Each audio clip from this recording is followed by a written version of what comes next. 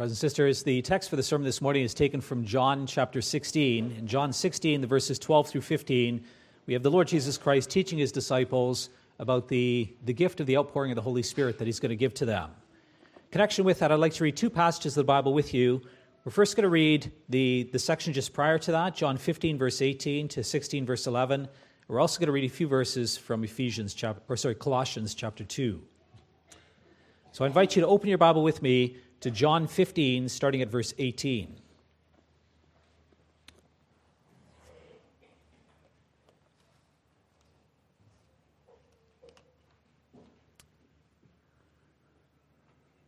John 15, starting at verse 18, there God's word says, "If the world hates you, know that it has hated me before it hated you. If you are of the world would love you as its own. But because you are not of the world, but I chose you out of the world, therefore the world hates you. Remember the word that I said to you, a servant is not greater than his master. If they persecuted me, they will also persecute you. If they kept my word, they will also keep yours. But all these things they will do to you on account of my name, because they do not know him who sent me. If I had not come and spoken to them, they would not have been guilty of sin. But now they have no excuse for their sin. Whoever hates me hates my Father also. If I had not done among them the works that no one else did, they would not be guilty of sin. But now they have seen and hated both me and my Father. But the word that is written in their law must be fulfilled. They hated me without cause. But when the Helper comes, whom I will send to you from the Father, the Spirit of truth, who proceeds from the Father, he will bear witness about me. And you will also bear witness, because you have been with me from the beginning. I have said these things to you to keep you from falling away. They will put you out of the synagogues. Indeed, the hour is coming when whoever kills you will think he is offering service to God. And they will do these things because they have not known the Father nor me. But I've said these things to you that when their hour comes, you may remember that I told them to you. I did not say these things to you from the beginning, because I was with you. But now I am going to him who sent me, and none of you asked me, where are you going? But because I've said these things, sorrow has filled your heart. Nevertheless, I tell you the truth, it is to your advantage that I go away. For if I do not go away, the Helper will not come to you. But if I go, I will send him to you. And when he comes, he will convict the world concerning sin and righteousness and judgment. Concerning sin, because they do not believe in me. Concerning righteousness, because I go to the Father, and you will see me no longer. Concerning judgment, because the ruler of this world, is judged." And then we'll continue reading the text. This is the text. It starts here in verse 12. "I still have many things to say to you, but you cannot bear them now. When the Spirit of truth comes, he will guide you into all the truth. For he will not speak on his own authority, but whatever he hears, he will speak. And he will declare to you the things that are to come. He will glorify me, for he will take what is mine and declare it to you. All that the Father has is mine. Therefore I said that he will take what is mine and declare it to you." And the other passage we're going to read together is taken from Colossians 2, the verses 1 through 15.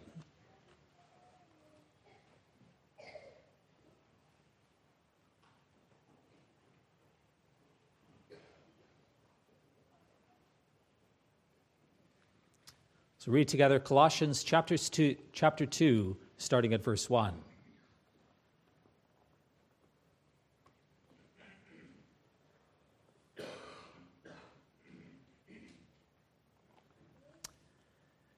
There God's word says, "For I want you to know how great a struggle I have for you and for those at Laodicea and for all who have not seen me face to face, that their hearts may be encouraged, being knit together in love, to reach all the riches of full assurance of understanding and the knowledge of God's mystery, which is Christ, in whom are hidden all the treasures of wisdom and knowledge.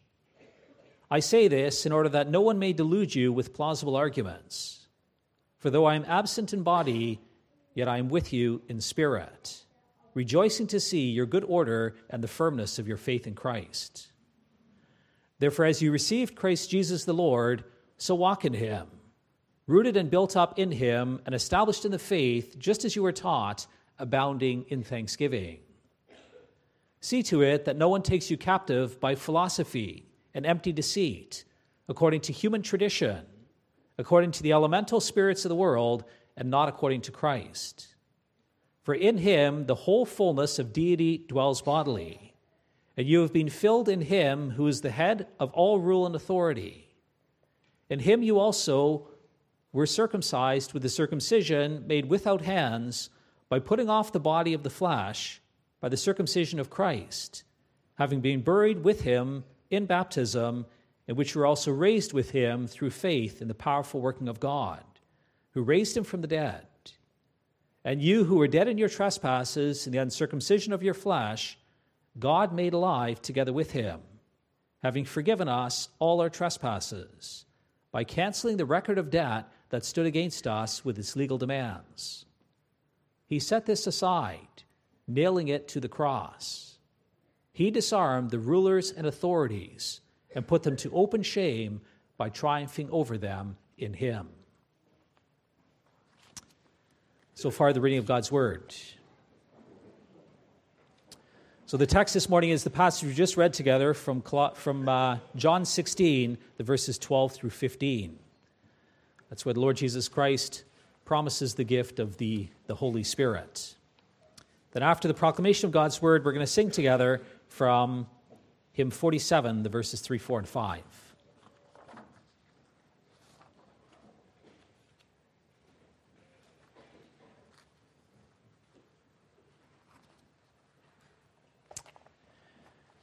Dear brothers and sisters, congregation loved by the Lord Jesus Christ, one of the most foundational teachings of the Bible is that we are people who are involved in spiritual warfare. The devil wants to own you. He is a powerful, malevolent spiritual being. And it is his desire to take into his kingdom as many people as possible. He has thousands of years of practice. He's very skilled at attacking, at tempting, at deceiving, and enslaving people. He literally has billions of people under his authority. Revelation 12 tells us that after Christ ascended into heaven, then Satan lost his place in heaven, and he and his angels, his demons, they've come down to earth to attack the church. Woe to you, O earth and sea, for the devil has come down to you in great wrath, because he knows that his time is short. It is in 2 Corinthians 4, verse 4, that we're told that he has blinded the minds of unbelievers to keep them from seeing the light of the gospel of the glory of Christ. He has blinded the minds of unbelievers. In 1 Peter 5:8, we're told that he is a roaring lion seeking whom he can devour. And the reality is, brothers and sisters, that if it's you against the devil, then you lose, hands down, every time. When the devil had a go at Job, the Lord took his protective hand off Job, and the Lord allowed the devil to attack Job. It wasn't as if there was some kind of contest between Job and the devil. It was a one day he loses his sheep, his oxen, his camels, his donkeys, all his animals, all his possessions, and his children on top of that. And then the next day, the Lord allows Satan, and this time he loses his health, and his wife turns against him. There is only one way to be protected against the devil's powerful enslavements, temptations, and deceptions, and that is through the working of Christ our Savior. Christ has ascended into heaven, and he has all power and all authority, and he is willing to use that power to protect his people and to bring you into glory. Well, the question becomes, how does he do it? How does he keep us safe? How does he shield us from the attacks of the devil? It is in John 14-16 that Christ promised his disciples before he went up into heaven that he would not leave them as orphans.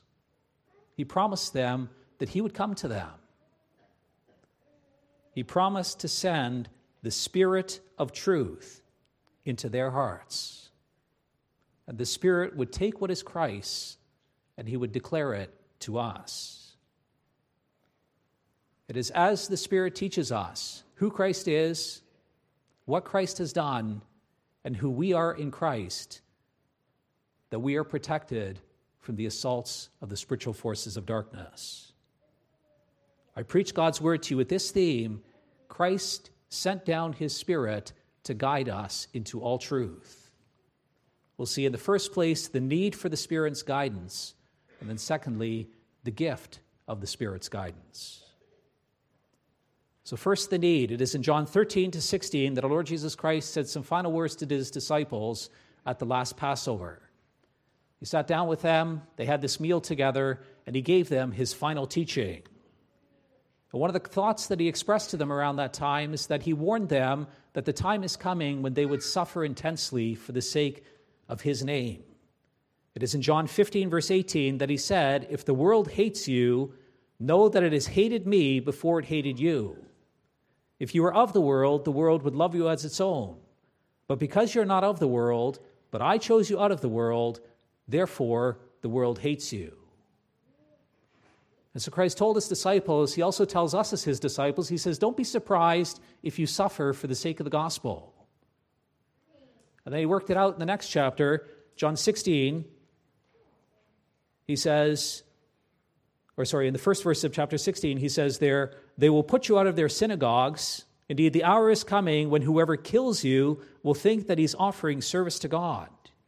And they will do these things because they have not known the Father nor me." And so Christ told his disciples, he tells us today, he says, don't be surprised if you suffer persecution. Don't be surprised if your life is difficult for the sake of Christ. We should understand that the attacks that we face, they're not just of human origin. God's really clear about that. Many times these attacks are demonic. It's in Luke 22, verse 31, we're told that a little later in that same meal that Jesus warned Simon Peter, about this trial he's about to undergo. "Simon, Simon, behold, Satan demanded to have you that he might sift you like wheat, but I have prayed for you that your faith may not fail. And we have turned again, then strengthen your brothers." Satan demanded to have you. He wants to sift you like wheat.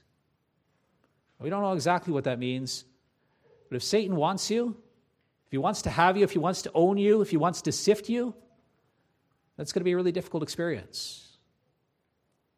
It's only a few hours later that Peter denies knowing our Lord Jesus Christ on 3 separate occasions.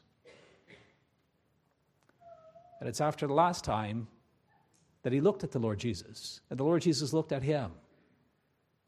And all of a sudden he realized what he had done.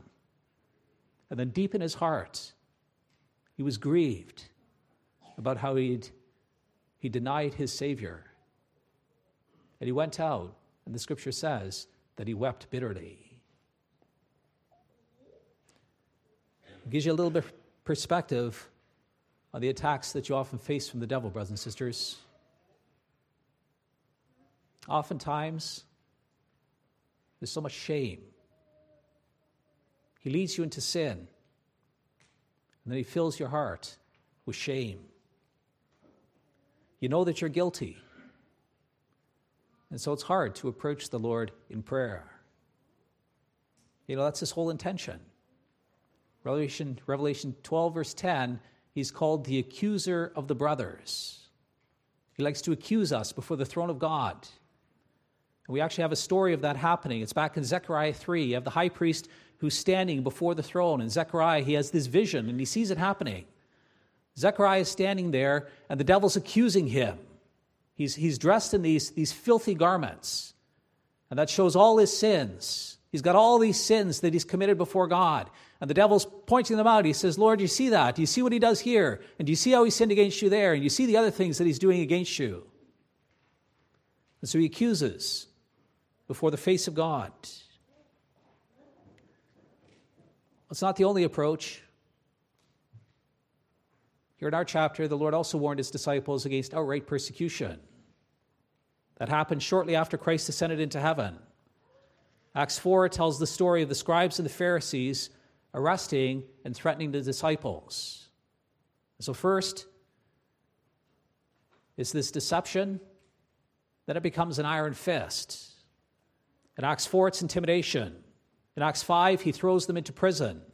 In Acts 7, there's murder. Acts 8, there's persecution. He is this roaring lion who seeks whom he can devour. It's in the letter to the churches that the Lord Jesus Christ tells the churches of Smyrna and Pergamum that they would suffer persecution under satanic attack. Let's say a picture of what's going to happen to the church over time, brothers and sisters. The devil will at times, he will threaten and attack, he will murder and kill the people of God. Or another one of his famous ways of attacking us is through deception. It is in 1 Timothy 4, the first verse is there, that the Apostle Paul warns Timothy against people who bring the teachings of demons. They deny people the ability to get married. You're not allowed to marry. And they tell people to abstain from eating certain kinds of foods. And Paul says these are demonic teachings. Everything is to be received with thanksgiving from God, who gives good gifts to us because he loves us. It's in Colossians 2, verse 8 that we're warned. It says there, see to it that no one takes you captive by philosophy and empty deceit, according to human tradition and according to the elemental spirits of the world, and not according to Christ. Well, these elemental spirits, these are demons. There are demons who seek to lead you astray. God's saying that a lot of the philosophy of this world is demonic in origin. And if you just think about that within our own time, brothers and sisters, what's the prevailing worldview? What's the dominant thought of our time? It's quite different than 100 years ago. It's quite different from 500 years ago. It's quite different than the time of Jesus Christ. Well, the dominant thought of our time is a profound selfishness.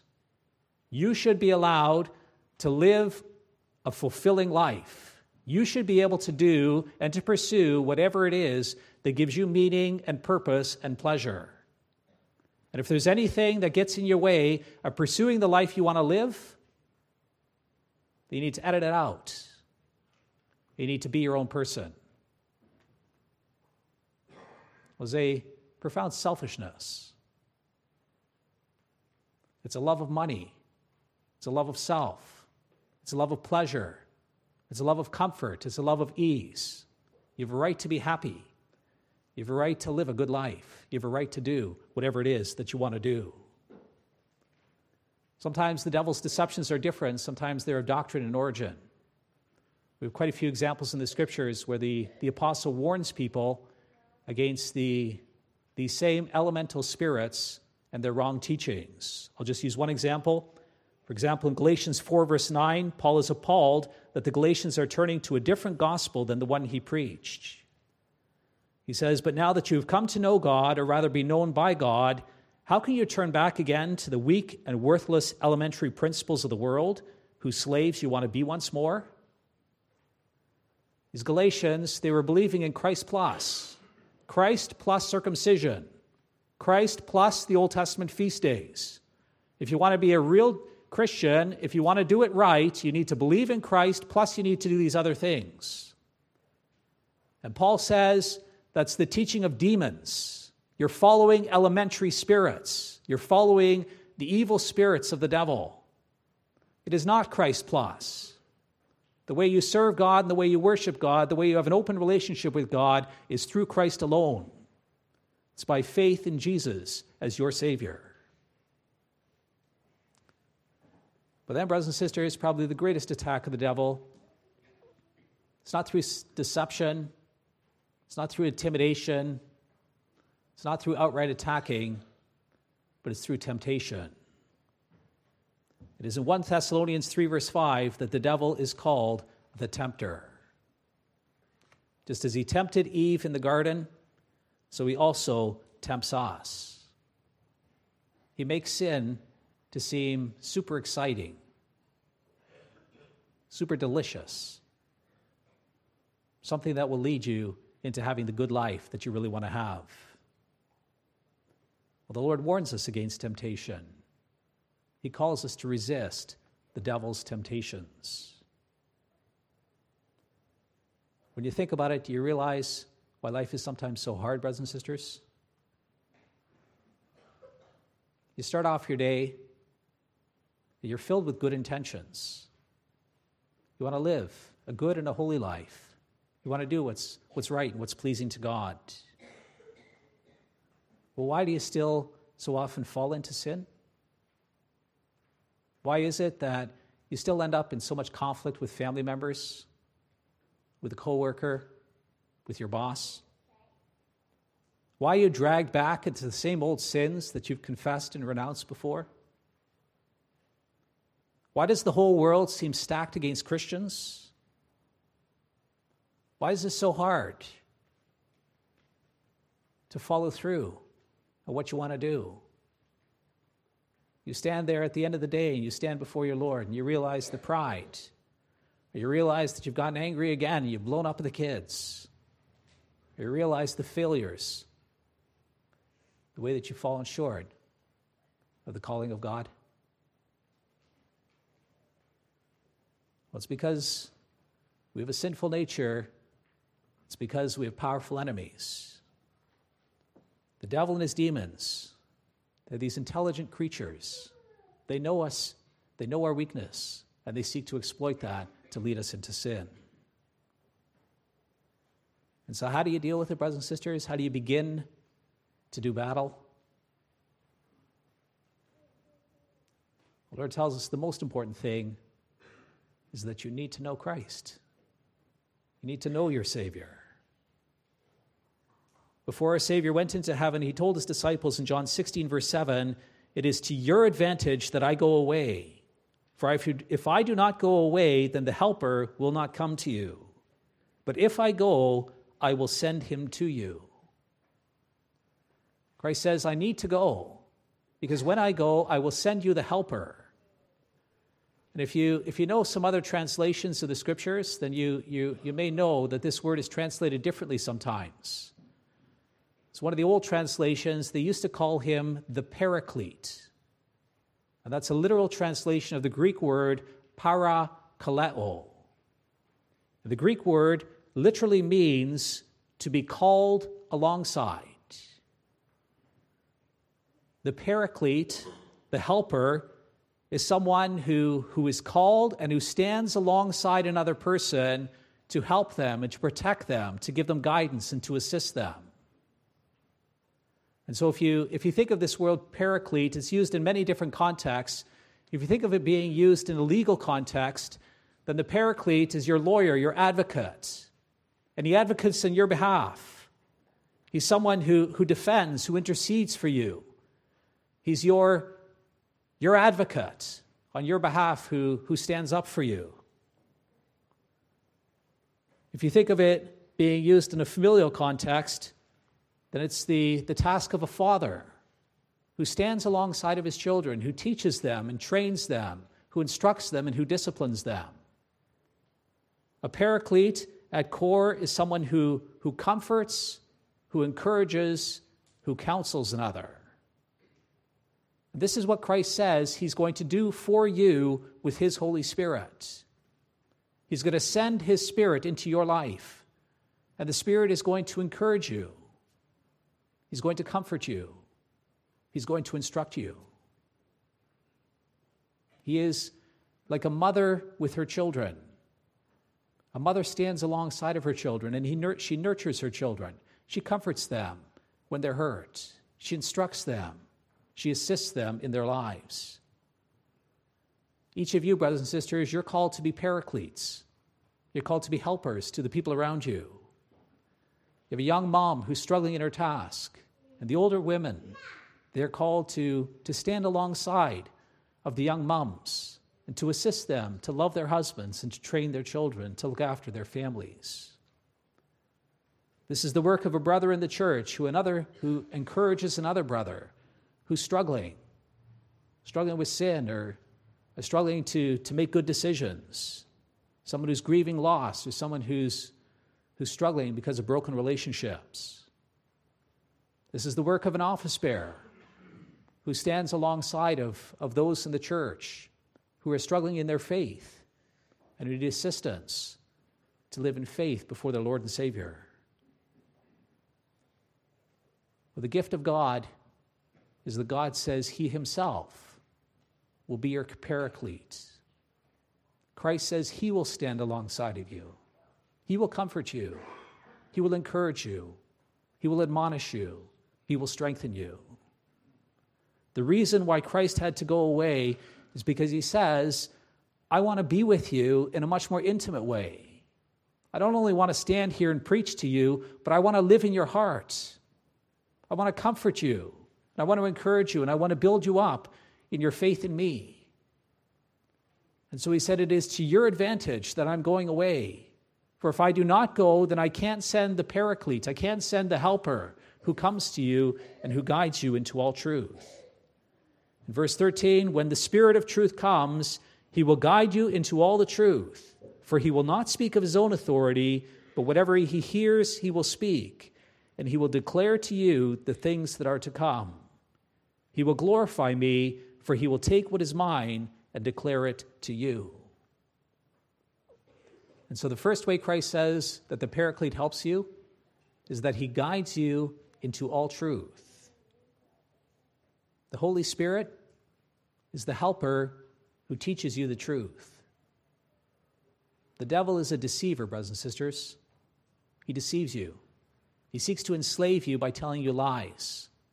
And it is in your nature, it's in my nature to believe those lies. We want to believe the lie because that's the way we're primed, that's the way we're tuned because of our sinful natures. But the Lord Jesus Christ sends us his Spirit into us to teach us the truth. He wants us to know who Christ is. Christ wants us to live with him. It's really interesting. If you read through the scriptures, there's this phrase that comes back 200 times in the Bible. It's the phrase that if you believe in Christ, then you are in Christ. And if you are in Christ, then you are a very different person from someone who's not. There's this contrast that gets drawn up over and over. If you're in Christ, then you're not in sin. Then you're not in Adam. Then you're not in the flesh. Then you are not in darkness. If you are in Christ, then you're made into a new person. It's in Colossians 2, verse 17, therefore, if anyone is in Christ, he is a new creation. Christ rescues you from the dominion of darkness. He saves you out of the darkness, and he brings you into the kingdom of the light so that you may know him. You may know who God is. You may know what God has done for you, and you may live out of the righteousness of Christ. It's back in Colossians 1, verse 13. He has delivered us from the domain of darkness and transferred us into the kingdom of his beloved Son, in whom we have redemption, the forgiveness of sins. You know, Christ tells us when he first came into this world, he says one of the foundational purposes of his ministry is to defeat the devil. And he did that. The very first thing that happened in his ministry, after he is called to ministry, he's baptized, and then he starts his public ministry, and the very first thing that happens is this conflict with the devil. The devil comes to him, and he immediately tries to tempt Christ to sin. Turn this stone into bread, and jump off the temple, and God will send his angels and show that you're someone special. And bow down to me, and then I'll give you all the kingdoms of the world. And all three times, Christ resisted him with the scriptures. Deuteronomy 6, Deuteronomy 8. He quoted these passages from the Bible, and if you read those chapters of Deuteronomy, it's Deuteronomy chapter 5 to 11. chapter 4 to 11. It's in those chapters that the core thing that the Lord is teaching us is he's teaching us that we can love God. We are to love God with our whole heart, soul, and mind.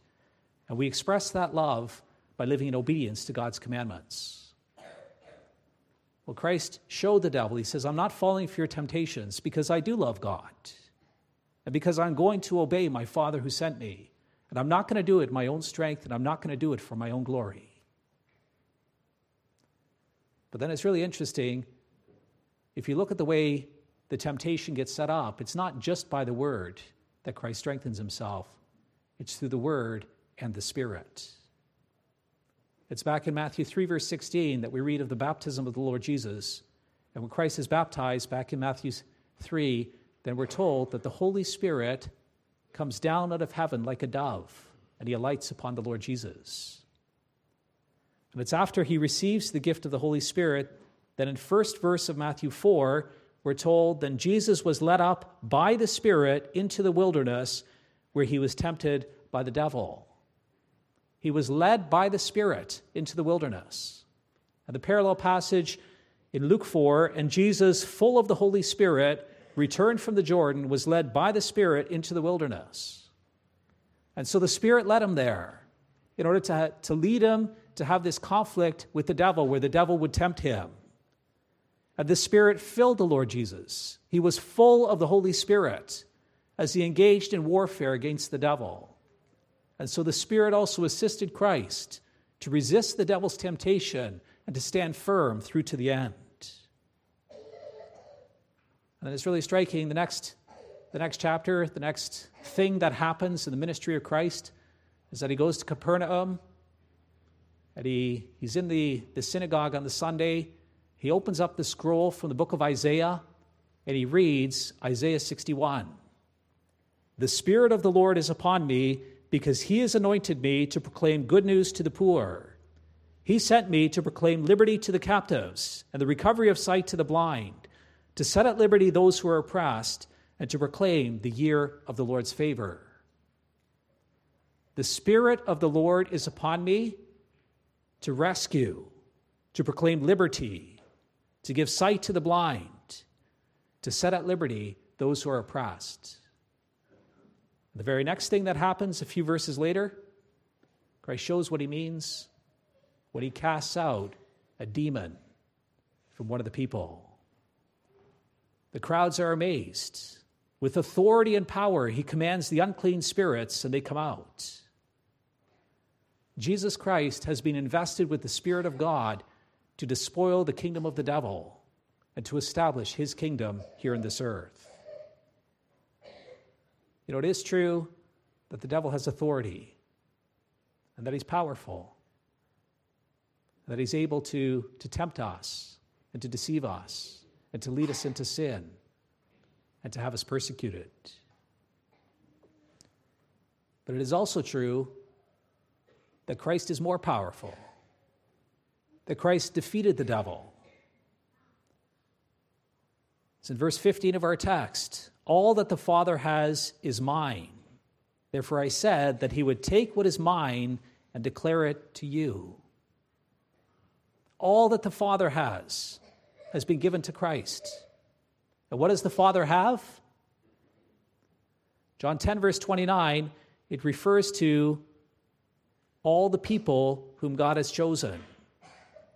My Father, who has given them to me, is greater than all, and no one is able to snatch them out of my Father's hand. Christ is saying, my Father has given me all the people whom he has chosen. And everyone whom God has given to me, no one's able to snatch them out of my hand. All that the Father has is mine.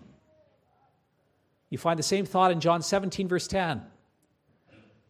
But then you also read that another thing that the Father has, which was given to Christ, is the gift of authority.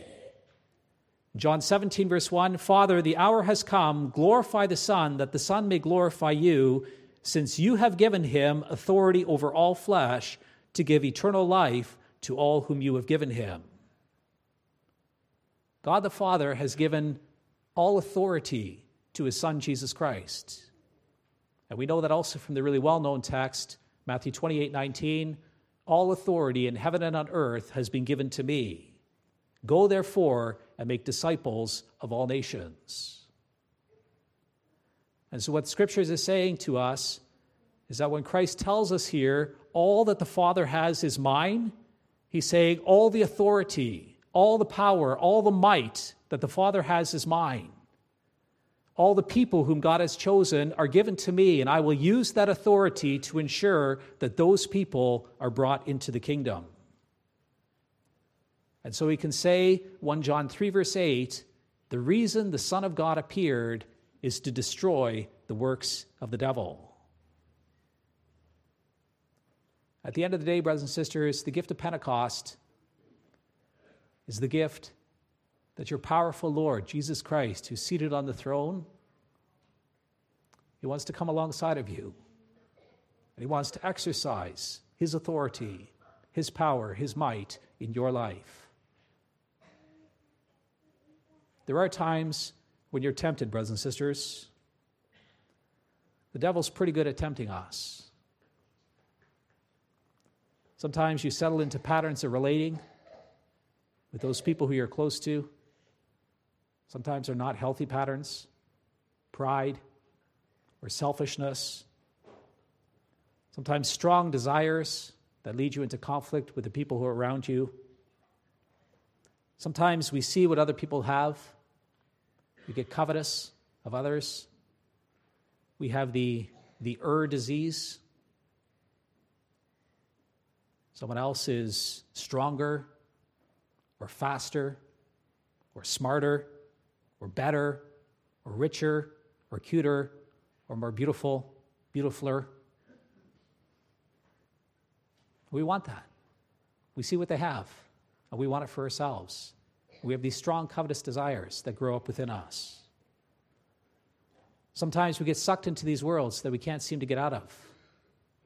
You end up spending more and more time. You just choose away at your time when you're on Facebook or Instagram or your social media. Sometimes you get into gaming or pornography. Sometimes you get into drinking. There are these powerful temptations. They have authority over you. Sometimes you get irritable. You get angry. That anger can have power over you. It has authority in your life.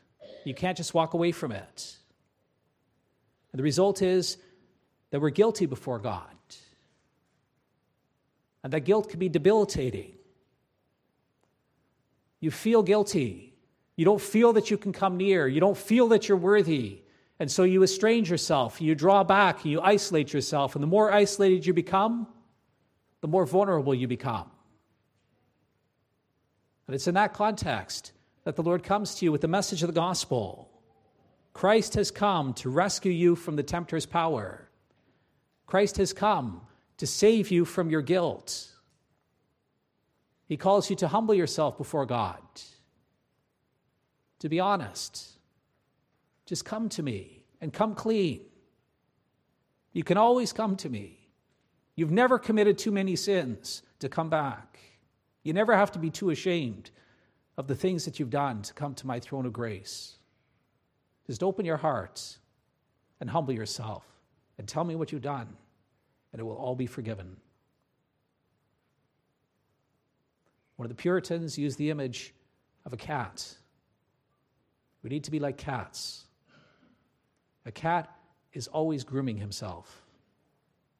They sit there and they lick, and they lick, and they lick, and they lick. If you have a cat, you know what cats are like. They're always making themselves clean. That's exactly what we have to do. We have to lick ourselves clean, always grooming ourselves. It has to be a constant process, that we wipe it away. And we do so by beating a path to the cross. Day after day, and week after week, and hour after hour, we go to the cross, and we lay our sins before the cross. And it says, you lay your sins there, that they're washed away, and that there is no guilt, and that all the shame is taken away. When Christ came on the cross, he took your shame. He bore your shame. He was hanging naked on the cross to bear the shame of all the sins of all his people. And everybody passed by, and they mocked him, and they made fun of him, and they treated him like dirt, because that's what we deserve. And so he does it for you, brothers and sisters.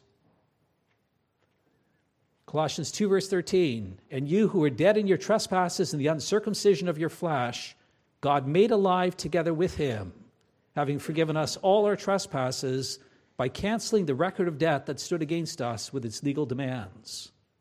This he set aside, nailing it to the cross. He disarmed the rulers and authorities, and he put them to open shame by triumphing over them in him. All your sins have been canceled. They've been nailed to the cross. Christ disarmed the rulers and authorities. The truth is, brothers and sisters, that the devil has nothing on you. Literally nothing. There's nothing he can pin against you. Because if you believe in Jesus Christ, and if you look to Christ as your Savior, that it's all been covered. It's all been taken away through him. In Revelation 12, the accuser of our brothers is cast out of heaven because there is no more basis for accusation. He's got nothing to accuse you of because Christ has wiped it all clean. And so he's been cast out of heaven. Now he's on earth, and he's trying to make war against the saints. It is, as Paul says in Romans 8, verse 1, there is now no condemnation for those who are in Christ Jesus. What it means is that we need to believe in Christ. The only way to access all the riches that God gives us is through faith in the living Christ. You need to go to him, brothers and sisters. You need to trust that he is your Savior. And since you can't do that of your own strength, God gives you his Spirit. Christ says it is to your advantage that I'm going away. I'm going into heaven so that I can pour down my Spirit on you, so that the Spirit can be the comforter, that he can encourage you, that he can help you. You know, the truth, brothers and sisters, is that we're all broken people. We all have a history. We've all committed sins. We all have many more sins that have been committed against us. What we need to understand is that none of that defines us. That doesn't define you. The pain that you experienced, the sins that you've committed, the things that you've accomplished, the money that you've made, the businesses that you've founded, the family that you have, those things don't define you. What defines you in the first place is your relationship with Jesus Christ. I belong to Jesus Christ in life and death, in body and soul. That's what defines me. That's the core of my identity. That is the core of our identity as the people of God. And since that's the core of your identity, then in the end, the Spirit cares for you, and he brings you into glory. The great gift of Christ's Spirit is that he guides us into all truth. He takes what is Christ and he declares it to us. And so the calling for us, brothers and sisters, is to pray that we may know who we are in Christ and that we seek to grow in that knowledge, that understanding. That's a lifelong journey. It's as you live your life, there are so many different facets and so many different areas of life in which you need to understand what that really means and how that really works out and how that impacts your life. And so the Apostle Paul, when he prays for the churches, that's one of the first things that he prays for. It's really beautiful. One of the most explicit prayers that he offers is in Ephesians 1. He prays that God would give spiritual wisdom and understanding to know Christ, to know the power of Christ, to know the willingness of Christ to use that power on our behalf. Or it's in Ephesians 3, he prays that we may be filled with the Spirit so that we may know how wide and long and high and deep is the love of God for us in Christ Jesus. It's if you know who you are in Christ, if you know all that Christ has done for you, if you know how much he loves you, then you'll be secure, then you'll be safe, then you'll find peace, then you will be at rest. God tells us that he's willing to do more for us than all that we can ask or imagine. Last verse of Ephesians 3. He'll do more for you than all that you can ask or imagine. Well, know who you are in Christ. Know who Christ is. And then pray with God that Christ would live in your heart, that he would give you the Holy Spirit to walk alongside of life with you, that you understand who Christ is, that you rely upon him, and that you receive his grace and glory. You understand what a gift you've been given in Pentecost, brothers and sisters? The Lord loves you, and he wants to bring you into glory. And he has the power to do that. And it's his joy to make it happen. Sin and the devil, they don't have the final say in your life. They lost because Christ defeated them. It is by means of the powerful working of the Spirit of Christ that he guides us into all truth so that we understand the love of God and that we also love him with all our hearts. Amen.